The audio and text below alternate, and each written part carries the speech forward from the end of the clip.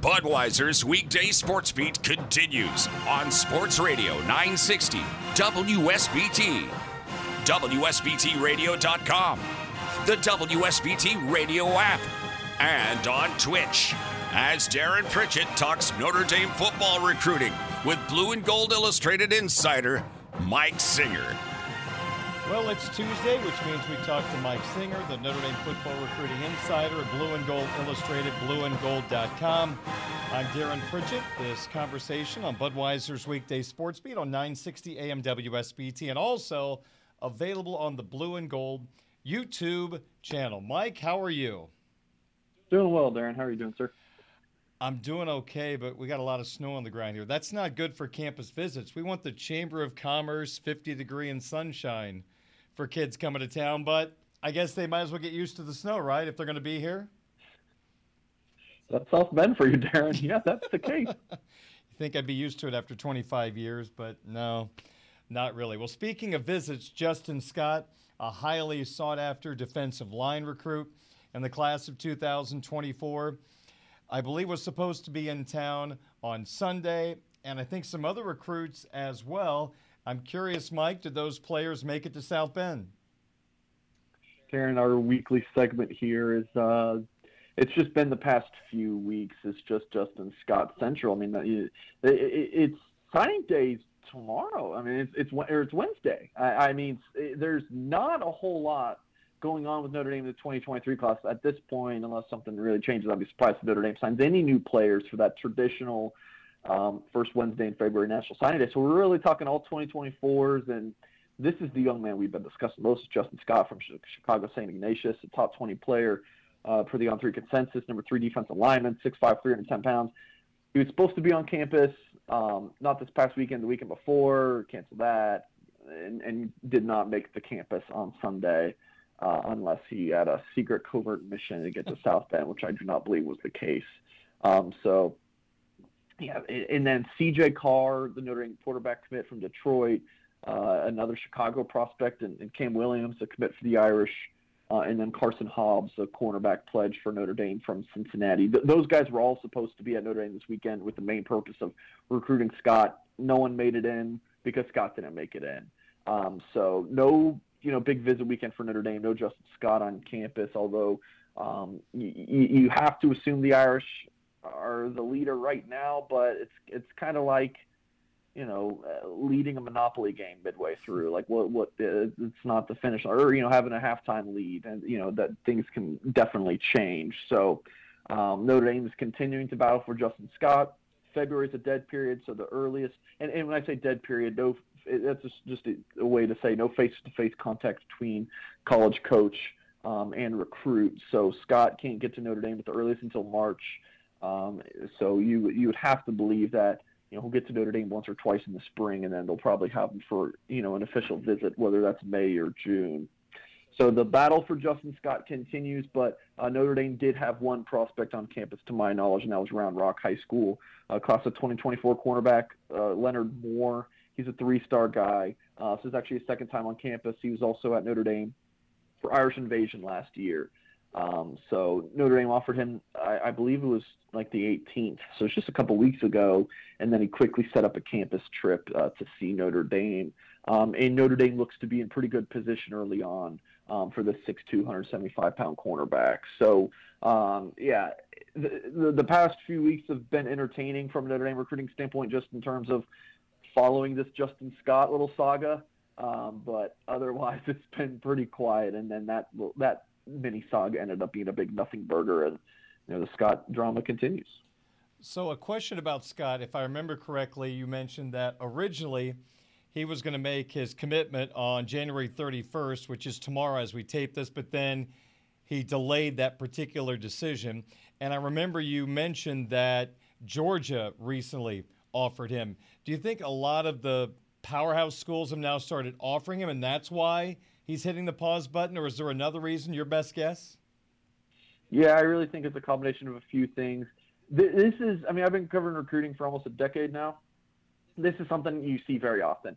When a player says, I'm going to commit in 3 or 4 months, and then all of a sudden they push things up. And it's like, that's kind of a surprise. And then a school like Georgia and also the Florida Gators offered him, they sit back and think, oh, wow, we really like him. We were, evaluating him with this decision coming up. Let's go ahead and offer him now. So then those schools offer, and then so the kid's like, oh, I was originally going to wait, and I'm kind of rushing things a little bit. Maybe I should take things slower, go visit Georgia, maybe go visit Florida. I think it's a combination of that.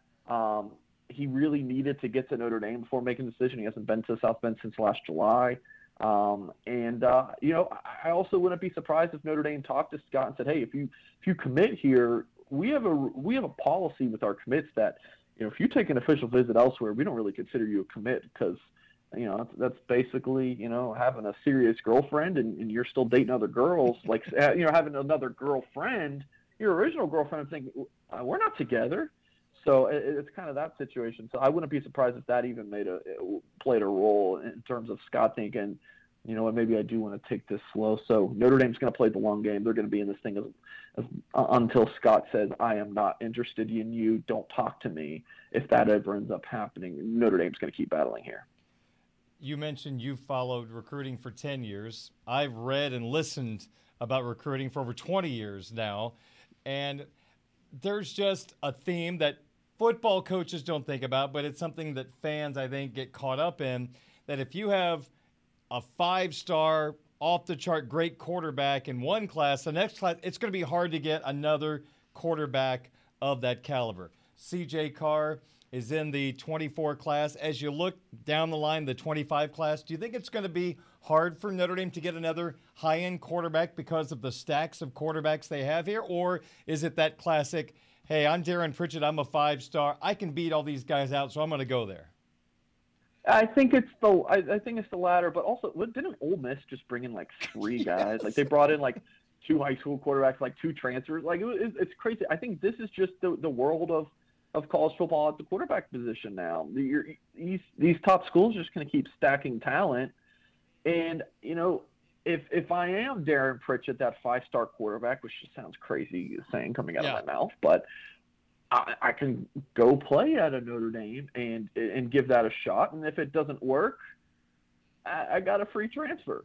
So I think that, at least from where I sit, I like what you're saying. I think that might have been a thing in years past, but I don't think it's as much anymore. I think it's much more about competition. These kids all think that they're the best. And, you do have the opportunity to transfer and not sit out a year now. So, but is a player maybe going to get scared off by C.J. Carr? I can't rule that out, but I just think that's not going to be so much the case anymore in college football recruiting. I'm more of a 5-star center fielder than a quarterback, to be honest. But I think you look good on the left bench, Darren. You can just hang on the bench. 5 is the worst and 1 is the best, right? That's kind of where I am. Go. Anyway, there was a great haul by the Irish at the wide receiver position in the 23 class. I mean, just what they needed. The cupboard was getting bare, and they have not only brought in quantity, they have brought in quality in that 23 class. Now we move ahead to the 24 class. I guess a 2-part question. First off, your best guess, how many wide receivers do you think Notre Dame might want to bring in this class? And number 2, are they throwing out many offers to 24 wide receivers at this point? Yeah, there's some positions, Darren, on the board that are just typically going to be about the same number you bring in every class. I mean, receivers, 3. It's somewhere between 2 and 4, 2 in the low and 4 in the high end, but usually 3. These things depend on how many transfers or just, if you have an anomaly cycle like 2022 where the Irish only signed 1 in Tobias Merriweather, but I would expect about 3. So they have a really darn good one committed in Cam Williams. I mean, he's the guy who's going to end up as a 5-star. I mean, he's the number 20 overall prospect, number 5 receiver right now, according to On3. Just had a phenomenal junior season. And someone who tests really well and camps well when you see him in person. So love Cam Williams. When I was asked recently, like, who's going to be the next 2024 wide receiver commit? You go down the list, there's players that Notre Dame are in the mix for, but none of them really stood out to me as someone like, Notre Dame's definitely going to get this guy. Like, he's watch out for him next. So when the coaches were on the road at the latter half of January, Chancey Stuckey was very busy. He was coast to coast. He was recruiting everywhere. He was in Tampa, out to L.A. I mean, the guy was everywhere. So definitely expected Notre Dame to offer more guys, and they did. This is in the all-name category. This is fantastic. Quasi Gilmer from West Hills, California. Notre Dame also has a safety target, Marquise Gallegos, from that same school. So it's somewhere where Notre Dame's been recruiting pretty heavily, the past couple years. Gilmer has offers, several offers. Colorado State, Washington State, Boston College. It's not a long offer list at this point. The Irish are, in more early on this guy, 6'2", 180 pounds. He picked up his offer from Notre Dame Monday. And this was an interesting one from Las Vegas Arbor View. I love when Notre Dame recruits out in Las Vegas. Absolutely love it. It's really good when Notre Dame has like a mid out there or really big-time targets. So I'm hoping David Washington just really starts trending towards Notre Dame. So old Mike Singer can take a trip out to Vegas because my best buddy lives out there, and I love Vegas. So it's always a great trip for me. So Notre Dame offered him on Friday. Interesting thing, his mom's actually from Chicago. So he's got, kind of Midwest ties there. So his mom certainly is familiar with Notre Dame. People I talk to think that Notre Dame's got a really good shot here. And Washington, 6 foot, 185-pounder, 4-star per the On3 consensus. Got a handful of offers, including Ole Miss, Michigan, and LSU, along with Notre Dame. So a couple receiver offers to keep an eye on there who Notre Dame should be in contention for. Is there anybody in Notre Dame's wide receiver class now or a recent player that reminds you of Cam Williams at all? Is there a comp that you can give Irish fans that might give them a ballpark idea of his talents? Because, you mentioned this guy's going to be a 5-star, so that really catches your attention. I stalled as long as I could to allow you to think. You can't put me on the spot. He's an all-around guy. Okay. He's physical. He's got very good speed. He's just very technically sound. Claypool category? I don't know. I was thinking Claypool, but that just seems I feel like we compare everybody to Claypool. Okay. I'll let people tweet us, drop comments, whatever. You let me know. Who you think Cam Williams. He just does it all. I used to love doing player comps. I don't. I know you don't like them. They're just so difficult, and everyone just roasts you if you. People roast me all the time, but player comps. Yeah. Well, I don't know. Yeah. Okay. Fair enough. Tough one, but I like Claypool. Claypool's an easy one. Okay. When you go back a few more years, I'm thinking Michael Floyd was kind of that complete wide receiver for the Fighting Irish before Claypool. So. But. Yeah, if I'm like, this quarterback reminds me of Joe Montana, it's like God, you can't say that, Mike. So I try not to. I got you. So much, All right, let's move on to something else. The 2023 recruiting rankings. I think we can pretty much write them in pen at this point, as all the services have done their updates and provided their final rankings. So your On3 consensus now is pretty much locked in. Anything of interest that stood out with the final list? Yeah, I'll say that there's so many players who end up reclassifying, so they should be like 99% done. But it's, Alabama, Georgia in the top 2 spots. Alabama signed a fantastic class.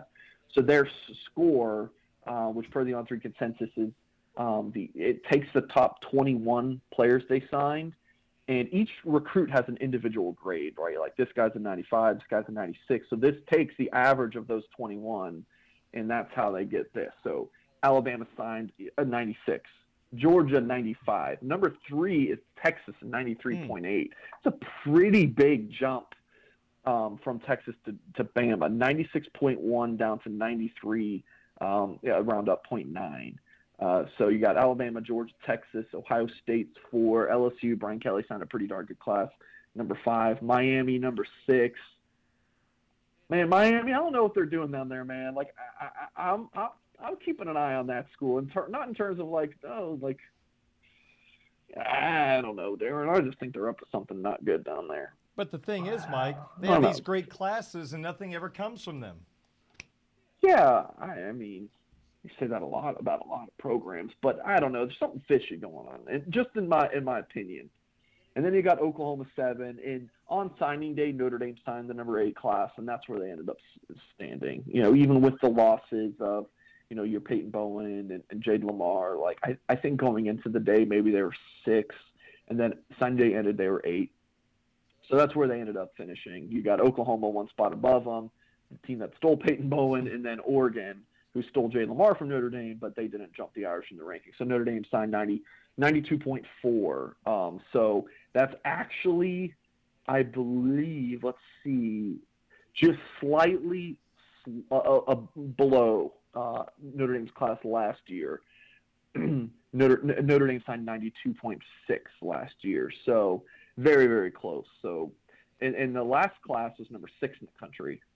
So basically the same exact ranking, but Notre Dame, if that makes sense, same score, but the ranking dropped 2 spots just because of where other schools were. So back-to-back top 10 classes for Notre Dame, something they hadn't done since 2013-14, at least per On3's consensus ranking. So something, Kelly hadn't done in a while, and Marcus Freeman does it in his first 2 classes.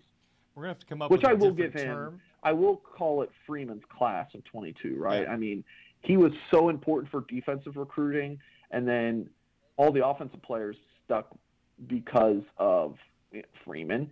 And then C.J. Williams and Marianne Walker ended up flipping elsewhere, but those kids were flipping no matter who was head coach. I could have been head coach. Our Lord Savior could have been head coach. Those guys were just not going to stick with Notre Dame no matter who was going to be the head coach. I'm not, I'm giving Freeman. I'm calling 2022 Freeman's class. All right. Yeah. Well, in the new era of the NIL, I don't know if we can say that Oklahoma stole Peyton Bowen. Maybe they overpaid for Peyton Bowen. I don't know. I think of something else. I don't know.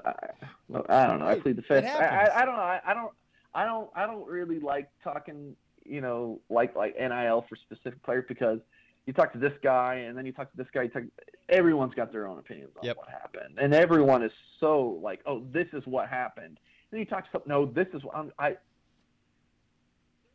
sure there are some reporters out there, maybe even on the Notre Dame side, who are like fully convinced this is what happened to Peyton Bowen. I've got it on great authority.